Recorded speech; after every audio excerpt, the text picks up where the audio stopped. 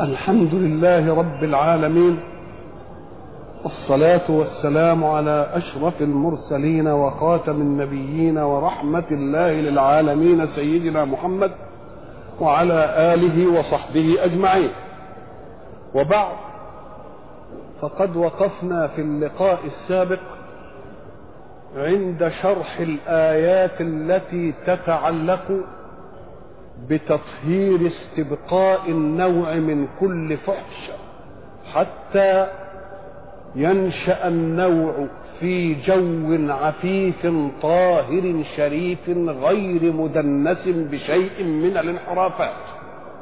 وقلنا ان الآيات التي تعرضت لهذا مرة تأتي بضمير الإناث واللاتي، ومرة تأتي بضمير المثنى المذكر واللذان، ومرة تأتي بالوصف للرجل والمرأة معا الزانية والزاني. إذن فالآيات التي تعرضت لهذا الموضوع يقول الحق فيها: واللاتي يأتين الفاحشة من نسائكم. إذن فالكلام في النساء.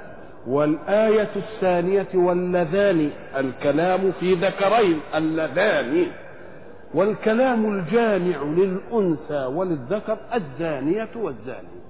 هذه الآيات فيها أفهام شتى، فبعضهم يطلق الآيات الأولى على السيبات اللائي يقع منهن الزنا، والآية الثانية واللذان يطلق على الأبكار الذين يقع منهم الزنا بتغليب الذكورة على الأنوثة.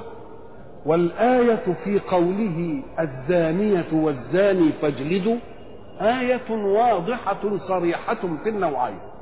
بعض العلماء يرى أن الآية التي جاءت بضمير الإناث ولا ذكورة فيها خص بها المخالطة الشاذة بين امرأتين، والآية واللذان المخالطة الشاذة بين رجلين، والزانية والزاني المخالطة الشاذة على غير منهج الله في الذكورة والأنوثة. وليختلف العلماء ما شاءوا، فكل واحد يلحظ معنى من المعاني، ولكن الذي نحب أن ننبه إليه أن هناك فارقا بين أن يفهم مجتهد في نص وبين أن يفهم المشرع الثاني في نص من المشرع الأول. المشرع الأول القرآن، المشرع الثاني الرسول. فلنفرق بين فهم لمشرع ثان هو الرسول وغير مشرع وهم المجتهدون، ولنأخذ المسألة من فهم وتطبيق وعمل المشرع الثاني، لأنه لو لم يوجد فيه نص قرآني فله حق التشريع، وحق التشريع لم يترك لنا أن نفهمه نحن كمجتهدين نصيب ونخطئ، ولكنه طبق فعلا. إذن فالمدار في الأمر على أي شيء؟ على تطبيق رسول الله، وهو المشرع الثاني الذي أعطاه الله حق التشريع وإن لم يرد نص من الكتاب. ما آتاكم الرسول فخذوه وما نهاكم عنه فانتهوا. يبقى إذن ده مشرع. لا يأتي واحد ليقول لي إن الرجم ما وردش في القرآن، لأننا نقول له القرآن لم ينزل كتاب منهج فقط، وإنما نزل معجزة وجاء بالمنهج في الأصول وبالمنهج في تفويض الرسول في التشريع. وبعد ذلك أنحن فهمنا عن رسول الله أن يوجد رجم، ولا رسول الله طبق فعلا رجما؟ يبقى هو إن فهم النص فهو أولى الناس بالفهم، وإن لم يكن هناك نص فهو المشرع الثاني الذي يشرع. إذن فالمسألة تصفى بما وقع من الرسول وطبقه بالفعل، لأنه فرق بين التحقيق لتصل للحكم الذي يطبق وبين التطبيق النهائي للحكم. فإذا وجد تطبيق نهائي للحكم فما الذي يجعلنا نلوث في النصوص؟ يبقى وجد الايه؟ التطبيق. والتطبيق الذي انتهى اليه رسول الله صلى الله عليه وسلم هو ان البكر مع البكر يبقى الجلد، سيب مع السيب يبقى الرجم، بكر مع سيب يبقى كل واحد ياخد حكمه، البكر ياخد جلد والسيب تاخد ايه؟ تاخد رجم، وتنتهي الايه؟ وتنتهي المسألة. قوم حينما قالوا في تعريض ان الأمة عليها نصف الحد من الحرة، فإذا أحسن فإن أتينا بإيه؟ بفاحشة مبينة فعليهن نصف ما على المحصنات من العذاب. يقول إذا الرجم لا ينصت، يبقى أكن ما فيش فيه رجم، يبقى أكن الحد مما ينصت والرجم لا ينصت. يبقى نقول له يا أخي لو أن الأمر كذلك لقال الله سبحانه فعليهن نصف ما على المحصنات. كونه يقول من العذاب فكأن على المحصنات شيء غير العذاب. ما دام بيبين عليهن نصف ما على المحصنات، افطنوا ان عليهن نصف ما على المحصنات من ايه؟ من العذاب. طب اذا على المحصنات شيء غير العذاب، مفهوم ولا؟ يبقى ده مش داخل في الايه؟ في الحكم. وقلنا ان العذاب لا ياتي، ما تقولش الرجم، لان العذاب ايلام حي، مفهوم؟ ولا يكون الرجم عذابا لانه بينهي الحياه التي تتالم. وجبنا الايه لنستشهد بها استشهادا قاطعا ان العذاب شيء والقتل وازهاق الحياه شيء اخر. فقلنا ان سليمان عليه السلام حينما تفكر طير، مش كده؟ فقال ما لي لا ارى الهدهد ام كان من الغائبين. ماذا قال سليمان عليه السلام؟ لأعذبنه عذابا شديدا او لأذبحنه. الله، يبقى اذا العذاب غير الايه؟ غير الذبح. يبقى العذاب غير الرجم. يبقى العذاب فالذي يحتج به القوم عشان يعملوا ضجه بان ما فيش رجم، نقول له لا يا سيدي، ما تستشهد به باطل، لان الله فرق بين العذاب وبين الذبح، مفهوم؟ فقال لأعذبنه عذابا شديدا او ايه؟ يبقى العذاب غير الذبح ولا لا؟ يبقى اذا العذاب غير الرجم، فنصف ما على المحصنات من العذاب ما تنفتش منه عشان تبطل حكم الايه؟ حكم الرجم. والا نناقشك بالعقل كده، حين يعتدي انسان على بكر، ما دائرة الهجوم على العرض في البكر؟ انها اضيق من دائرة الهجوم على السيد، لان السيد متزوجة، يبقى قصارى ما في البكر انك اعتديت على عرضها وعرض ابوها واخوها لكن لما تكون سيد اعتديت على عرض مين؟ زادت ولا لا؟ يبقى زادت. يبقى الاب والام والاخوه والاعمام طبق الاصل زي مين؟ زي المجتمع. وبعد ذلك يزيد الزوج، خلاص، ويزيد الاولاد اللي هم متسلسلين. يا اخي هؤلاء طبقه وتنتهي، طبقه وتنتهي، ولكن الابناء طبقه تستديم، فاستدامه العار لا يجب ان تكون مساويه لرقعه ليس فيها هذا الاتساع ورقعه فيها اتساع. يبقى ان سوى بينهم في ان الاثنين يبقوا جلب، نقول له والله انت ما لاحظتش الايه؟ اتساع جرح العرض، اتساع جرح العرض في البكر محصور، وقد ينتهي لانه للمعاصرين الاب والام والاخوه بتنتهي. انما ما رايك في السيد بقى اللي متجوزه ولها اولاد والاولاد يتناسلون؟ تبقى واسعه ولا لا واسعه؟ يبقى ربنا يسوي بين امرين في سيب وبكر بجلد فقط، يبقى لا يتاتى، وبالعقل لا يمكن ان يكون. اذا فالمساله يجب ان تؤخذ مما صفاه رسول الله وهو المشرع الثاني، مش بس فاهم في النص، لا ده له حق التشريع فيما لم يرد فيه نص، فيما لم يرد فيه ايه؟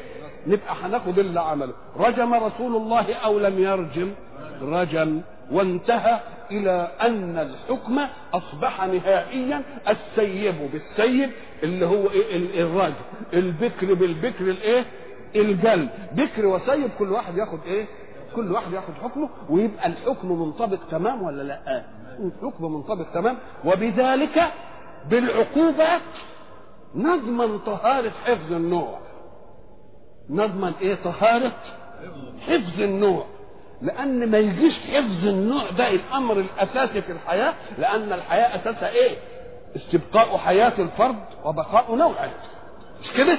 استبقاء الحياة قلنا نحافظ عليه ونربيه ونحط ماله ونعمل فيه الآخر ونأكله حلال ونحفظ النوع بأن طهارة الإيه؟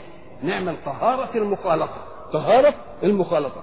وقلنا أن الحق سبحانه وتعالى يمد خلقه حينما يغفلون عن منهج الله بما يلفتهم إلى المنهج من غير المؤمنين بمنهج الله.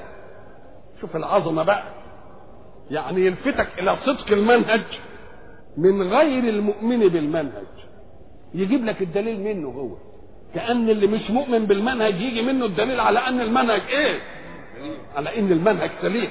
وده تعرضنا لها مرارا ونكررها كثيرا حتى تثبت في أذهان الناس الذين يجدون في قول الله سبحانه وتعالى ليظهره على الدين كله أن القرآن أخبر بشيء لم يحدث، لأن الإسلام ما طبقش الأرض ولا ظهرش على الأديان كلها. بده يقول إن الكلمة يعني إن الكلمة فيها يعني فيها اتساع شوية، الإسلام ما ظهرش على الأديان كلها. نقول له لو فهمت أن الله قال ليظهره على الدين كله بس كده، ولا قال ولو كره الكافرون أو ولو كره المشركون؟ مش قال كده؟ يبقى إذا يظهره مع وجود كاره له وهو الكافر والمشرك. ما قلناش انه هيطبق الدين ولا يبقاش كفار ولا ايه، لانه لو كان ما فيش يظهره بمعنى انه لا يوجد كافر ولا مشرك، يبقى ما نقولش ولو كره الايه، يبقى ما دام كرههم يبقى هيظهر وفيه ايه، وفيه كفار وفيه مشركين يكرهون هذا. طب وكيف يكرهون هذا؟ لانهم لا يدينون بدين الاسلام، فيحزنهم ان يظهر الاسلام على الأديان. طب ويظهر الإسلام على الأديان بأنه هو يسيطر ويبطل الأديان؟ لا، يقول لأهل الأديان ستضطرون، خلي بالك من ده، لأهل الأديان الأخرى المشركين والكافرين ستضطرون وتضغط عليكم أحداث الدنيا وتجارب الحياة فلا تجدون مخلصا لكم مما أنتم فيه إلا أن تطبقوا حكما من حكم الإسلام الذي تكرهونه. حين تضغط الحياة الخصم على أن ينفذ رأي خصمه الأول يبقى ده دليل على قوة الحجة ولا لا؟ هذا هو الإظهار على الدين كله ولو كان الايه الكافر. الآن من سنة 81 روعت أمة الحضارة الأولى في العالم أمريكا بما يثبت صدق الإسلام في أنه حين ضمن للمخالفات التي تبقي النوع نظام خاص وهو التعاقد العلني والزواج المشروع، ضمن بذلك صحة الخلق، فروعوا بأنه قد ظهر فيهم مرض جديد من سنة 81 تايهين فيه اللي بيسموه ايه دلوقتي وبيبحثوا في ايه؟ إيدز دي مأخوذة ايه من كلمة وآي من كلمة ودي من كلمة، يعني ايه؟ نقص مناعي مكتسب من المخالطة الشاذة. ترجمتها كده الإيدز يعني معناها ايه؟ حرف من كل كلمة من هذه الكلمات نقص مناعي مكتسب من المخالطات الشاذة. نشأت منه فيروسات، هذه الفيروسات لسه عمالين يشوفوا ايه تكوينها، وبعدين جاءت بالايه بالسل وجاءت بامراض ايه، بامراض شتى، والى الان مفزعين من هذه المسألة. ومن العجيب انها تأتي في كل المخالطات الشاذة، سواء كان بين امرأة وامرأة او بين رجل ورجل او بين رجل وايه وامرأة، على غير ايه ما شرع الله، على غير. واحنا كنا قلنا ان الحق سبحانه وتعالى حينما جعل ايجابا وقبولا وزواج كده علني ومحسوب امام الناس، ان هو عمل في الترتيب الكيماوي للنفس البشرية استقبال وارسال. وقلت لكم ان البشر لما بيجي في الكهرباء السلك الموجب والسلك السالب وبعدين يحصل لخبطه في الاسلاك، ايه اللي بيحصل ماس، ويحصل من الماس حريقه ولا لا؟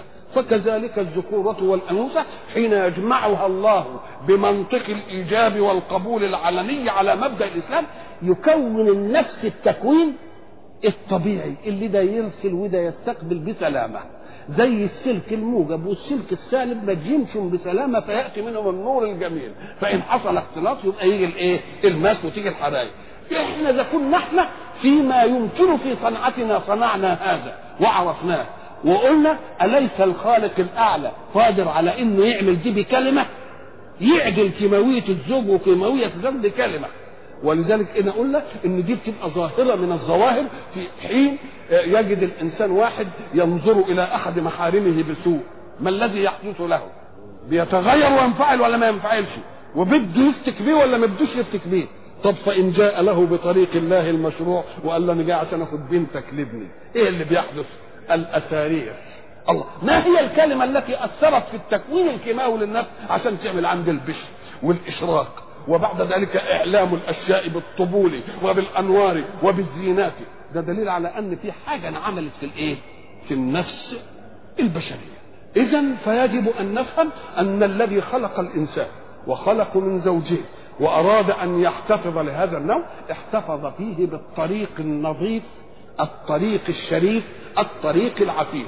فكل اتصال عن غير هذا الطريق لا بد ان ينشا عنه خلل ايه؟ خلل في التكوين الانساني يؤدي الى اشياء واوبئه واشياء قد لا يستطيع الانسان دفعها، وهو ما هو كائن للايه؟ الان.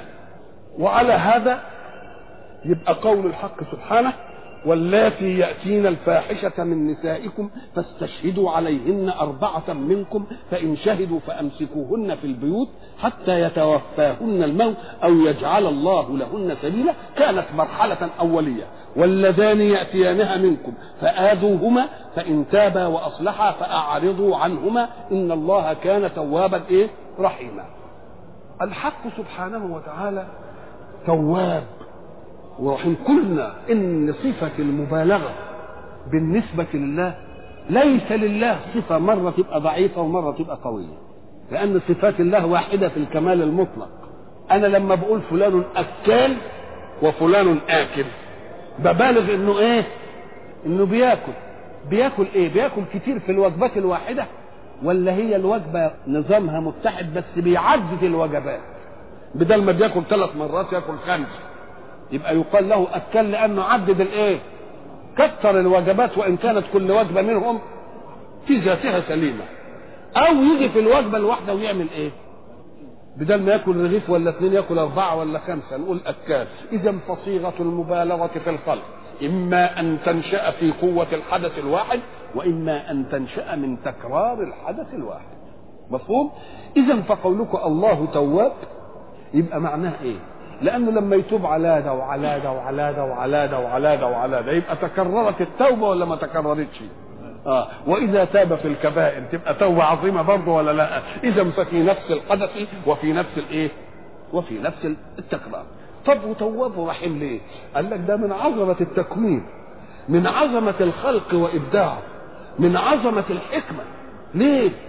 قال لك لأن الحق سبحانه وتعالى الذي خلق النفس البشرية ثم قنن لها قوانين، وبعد ذلك جرم من يخالف القوانين، وبعد ان جرم عمل عقوبة على الجريمة. طيب التجريم في ذاته، التقنين في ذاته قطع العذر.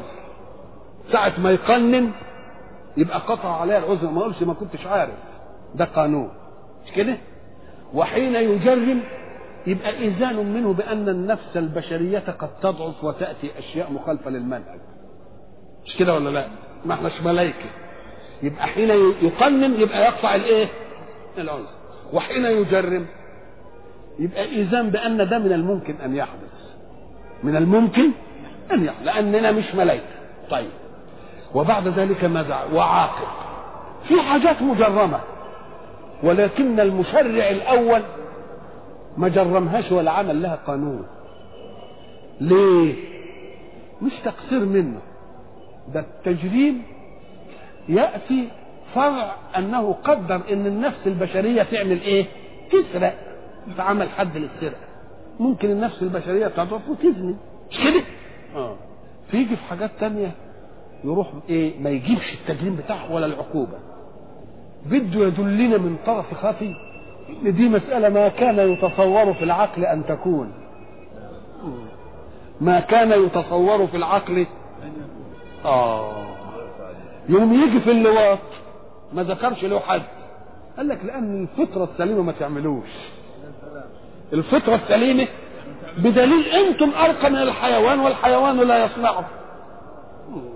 الله، يبقى اذا مش معنى انه ما يجرمش عمل ان هو مش داخل في الحساب، لا ده داخل في الحساب بصوره اقوى، لان التجريم والعقوبه على التجريم المشرع بيقول من الممكن ان يحدث، لكن لما يغفل دي بدون تجريم يبقى معناها انه بيقول ده الفطره السليمه ما يصحش انها تعملها، ولذلك انا مش هعمل. انما يا رسول يا من كلفت بالتشريع ابقى اوضح حد للحكايه دي، ما انت من عندك كده احسن، دي حاجه يعني تبقى شهاده ضدهم مش كويسه.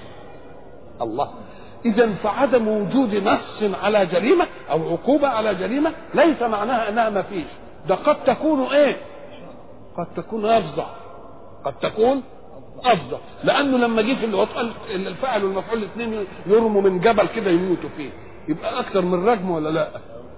يبقى اذا مش معنى انه لا جريمه ولا عقوبه على جريمه ان هذا امر مباح، ده يبقى سكت عنه لانه بيقول لك اختشي، ده ما يجيش على البال ان دي تحصل، بدليل انها ما بتحصلش في الحيوانات اللي ادنى منك. وبعد ذلك انت تتهم وتقول الشهوه شهوه بهيميه، طب يا ريتها بهيميه يا اخوي، بهيميه ما بتحصلش منها الحكايه دي ابدا ابدا، لا انثى بتيجي ويا انثى ولا ذكر ويا ولا ذكر، ولا انثى ويا ذكر تكون حملت ما يجيش ناحيتها خالص، تبقى شهوه بهيميه قول شهوه انسانيه بقى، انما بهيميه انت ظلمتهم ليه؟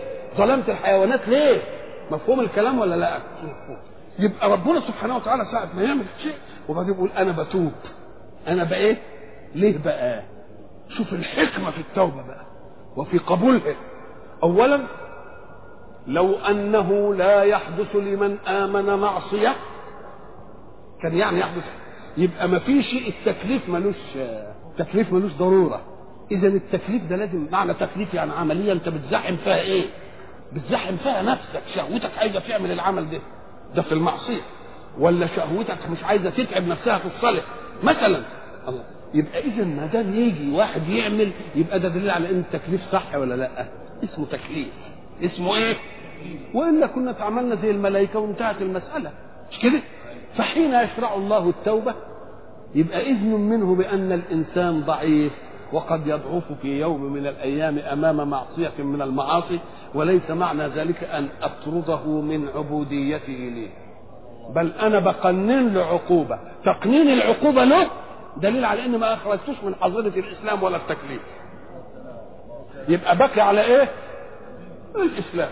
وبعدين طب افرضوا كده انه ما قننش التوبه، كان اللي يعمل ضعف واحد امام نفسه، يضعف امام شهوه من الشهوات ويعملها مره واحده وربنا ما كلمتوش التوبه، يبقى اسمه فائد زي ما احنا بنقول، ويلغ في اعراض الناس بقى، زي يبقى الشر يجي منه اكتر ولا لا؟ يبقى ساعة شرع التوبه عمل سد على الناس باب الفاقدين اللي هم يعملوا ذنب واحد وبعدين وبعدين يمشي فيه على طول، يبقى رحمنا ولا ما رحمناش؟ اذا فحين تاب على العاصي رحم من لم يعصى. وبعدين ما دام قال ان الله كان توابا، لو قال تواب بس كان معناه ذلك ان كل واحد منا هيذنب عشان يبقى الوصف وياه، اما قال لك لا ورحيم رحيم انك ما تعملش حاجه من اول الامر كده مش كده ولا لا؟ لان الرحمه ان لا تقع في الشيء، التوبه ان تقع ثم ربنا وبعد ذلك حب يشرع للتوبه فقال انما التوبه على الله. واحد يقول لك ما دام شرع التوبه بقى ادينا بقى اعمل اللي اعمله وبعدين اتوب، اقول له اهو انت ما انتش، اهو الحكمه في ابهام ساعه الموت هذه. طب وايه اللي بقى بين لك انك انت هتستنى لما تتوب؟ ما يمكن تؤخذ كده وانت على المعصيه. وقال لنا انما التوبه على الله للذين يعملون السوء بجهاله، وهل يصنع احد السوء الشرعي الا وهو جاهل؟ يعني ما استحضرش العقوبه، ما استحضرش، لو استحضر العقوبه كان ما يعملش كان ما يعملش العمليه، يتجاهل العقوبه. لذلك لا يزني الزاني حين يزني وهو مؤمن، يعني لو كان الايمان بتاعه صح ومتذكر تمام ان الايمان ده والعقوبه دي هتبقى كذا وكذا وكذا وكذا ما يعملش طيب قال انما التوبه على الله للذين يعملون السوء بجهاله، ثم يتوبون من قريب بعد ما يعمل المعصية. في واحد يعمل المعصية فيخطط لها، يعمل المعصية بعد ايه؟ تخطيط. وفي واحد يعني تقع عليه المعصية كده اهو من غير ما يخطط ولا يهبط كده اهو. وفي واحد لما يعمل المعصية يفرح بها، وفي واحد لما يعمل المعصية بمجرد نفسه ما تنتهي يقعد بقى ندمان ويقعد يضرب نفسه بالقلم ويضرب نفسه بالشبشب ويقول يا ريتني ما عملت، انا عملت دي ليه؟ لا لا لا لا لا. اذا ففيه فارق بين من يصنع المعصية بتخطيط وبين من تقع عليه. احنا ضربنا مثل زمان وقلنا واحد بقى ايه دي قال لك يا فلان انا هروح باريس وانت سبق انك رحت باريس، اديني بقى لسه بالحتت اللي الواحد يعني يروح فيها ويتفسح. وواحد رايح عشان يتعالج غلبان وبعدين قعد في اللوكاندا كده التفت لقى بنت مثلا جات له ولا بتاع ولا اي حاجه من غير تخطيط ولا بتاع، اهو ده بقى. انما دوك مخطط ولا لا؟ والتاني عاده ان وقعت منه المعصيه يبقى الندم على طول، بمجرد ما هدأت شرة الشهوه يندم ويضرب نفسه. والتاني يفرح وبعدين هو يجي بقى يقول لك يا سلام انا قضيت في باريس، يا سلام اسبوع، كان اسبوع. والتاني يستتر من هذا الزمن، الثاني يستتر من هذا الزمن. يبقى الله حين قدر امر التوبه على خلقه رحم الخلق جميعا بتقنين هذه التوبه، والا كان العالم سيصيب شر من اول واحد انحرف مره واحده، يبقى ياخذ الانحراف بقى شغلانه. والمهم انه عمل السوء بجهاله ثم تاب من قريب. الرسول صلى الله عليه وسلم حين حدد من قريب أم قال لك ما دام لم يغرغر يعني الحشرجة بتاعت الموت يبقى تاب من قريب. إن الله يقبل توبة العبد ما لم يغرغر. ولذلك قالوا أن الحوار الذي دار بين الحق وبين إبليس لما قال له لأغوينهم أجمعين وأقعدن لهم صراطك المستقيم، قال له مش هترك عبد من إيه؟ من عبادة اللي لما أغويه، مش كده ولا لا؟ قال له وأنا سأقبل توبته ما لم يغرغر. يعني ما دام روحه مش هتطلع هقبل توبته. ليه؟ قال لك لان التوبه وربنا شرعها ليه؟ ده عشان نحمي المجتمع من شر الفاقدين في المعصيه. فاذا كان هيأجل التوبه لساعه الغراره يبقى المجتمع استفاد ايه؟ ما استفادش حاجه، لانه تاب وقت ان لا شر له. لا توب قبل وانت لسه يعني لسه في امل، يبقى المجتمع يترحم منك ولا لا؟ انما التوبه على الله للذين يعملون السوء. وهل التوبه بقى العلماء بقى لما جم قال لك هي التوبه الاول العبد يتوب وربنا يتوب عليه، ام قال لك طب ده بيقول ثم تاب عليهم ليتوبوا. افهموا دي كويس، انا بتوب وربنا يتوب عليا يعني يقبل توبتي، ولا ربنا يتوب عليا الاول وبعدين انا اتوب؟ الايه صريحه ثم تاب عليهم لايه؟ ليتوبوا. قول له يا اخي وهل انت تبت ارتجالا منك ولا لأن الله شرع لك التوبة؟ الله شرع التوبة يبقى تاب عليك أي شرع التوبة، فتبت أنت فقبل توبتك. تبقى كم حاجة؟ شرع، ما تبتش ارتجالي، لم ترتجل توبة على الله، وإنما الذي خلقك وقدر أنك ستضعف أمام بعض الشهوات عمل فيك إيه؟ شرع لك التوبة. يبقى ثم تاب عليهم أي شرع لهم إيه؟ ليتوبوا، وبعدين غافر الذنب وقابل التوبة. يبقى كم مرحلة دلوقتي؟ يبقى شرع التوبة شيء لأن إنسانا لم يبتكر التوبة إلى الله، خلاص. وبعد ذلك تتوب بالفعل، وبعد ذلك يقبل الله توبتك. قل تاب عليهم لإيه؟ ليتوبوا. بعدين قل إيه؟ غافر الذنب وقابل التوبة. إذا تاب غير قابل الإيه؟ قابل التوبة. اتفهمت كويسة؟ طيب يا سيدي، إنما التوبة على الله.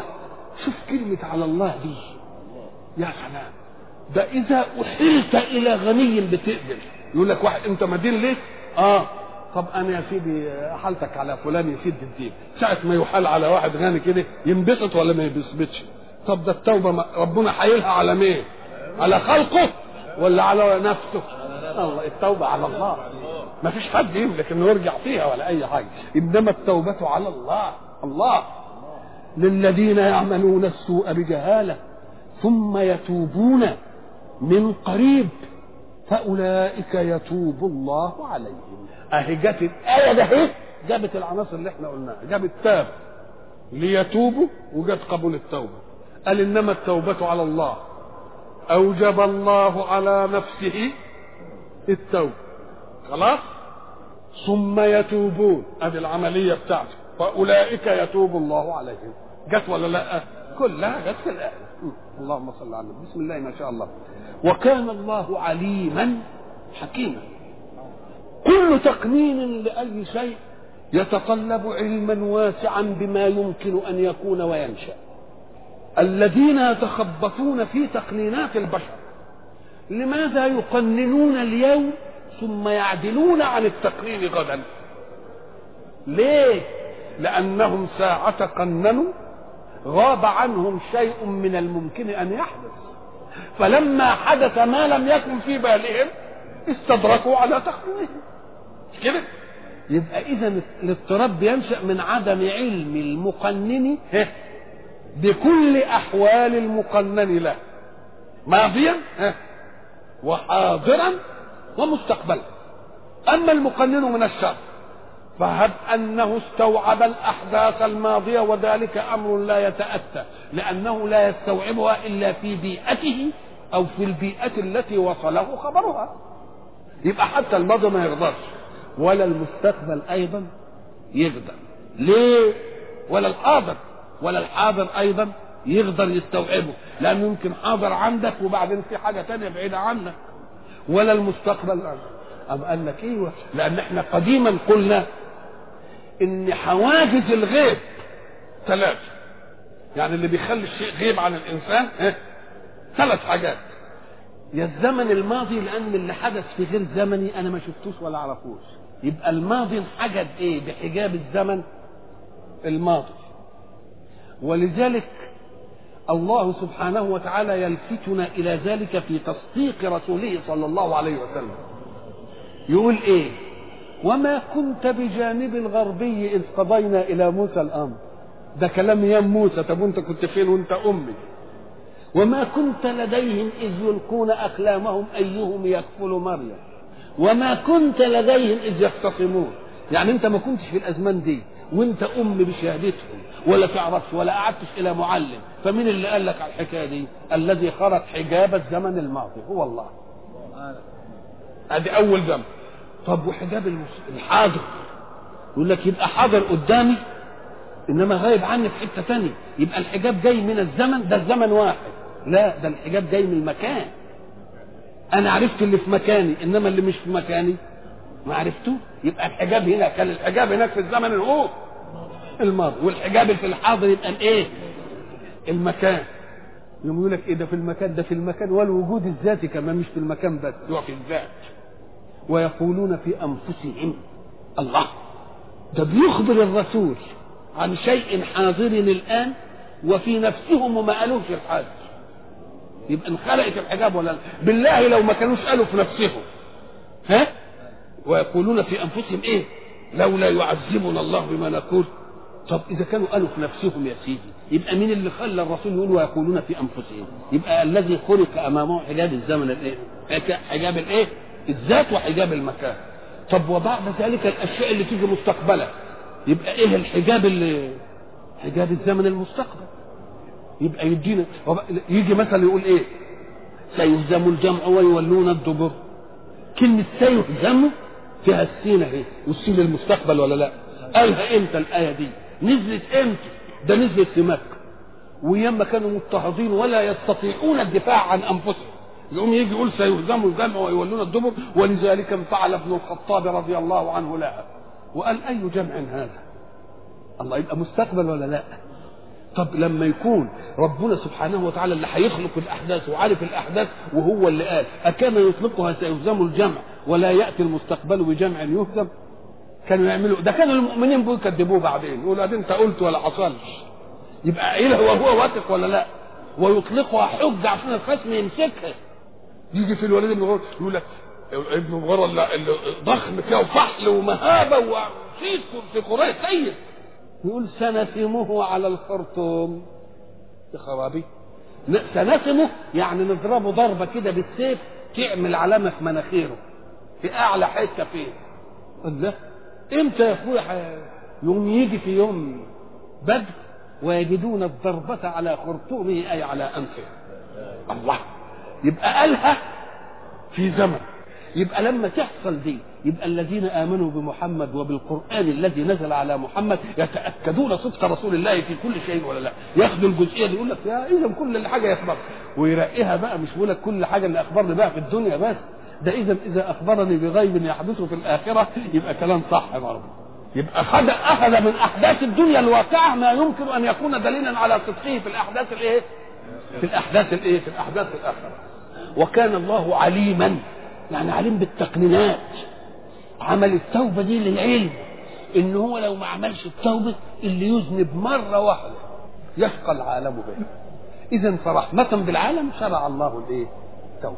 وحكيم، إياك أن تقول أنه حمى المجرم، ده حمى غير المجرم. ما تقولش حمى المجرم، لأنه حمى غير الإيه؟ حمى غير المجرم. صحيح. وكان الله عليما حكيما. وقلنا أنك ساعة تسمع الزمن في حق الحق سبحانه وتعالى كان دي، ما تقولش كان. ما هو لما احنا نحدث كده يقول لك ما هو كان كذا، يقول لك ده كان يعني ما عادش يجي دلوقتي. نقول له لا، بالنسبة لله لما يقول كان يعني ايه؟ ولا يزال. ليه؟ لأن الله لا يتغير، وما دام لا يتغير يبقى اللي ثابت له أزلا يثبت له أبدا ولا لا؟ ويثبت له مستقبل ولا لا؟ كان الله عليما حكيما. والحكمة وضع الشيء في موضعه، وما دام وضع الشيء يبقى الشيء جاء عن علم وموضعه جاء عن علم، فحين يصادف الشيء موضعه تبقى ايه؟ تبقى حكمة. وإلى لقاء آخر إن شاء الله.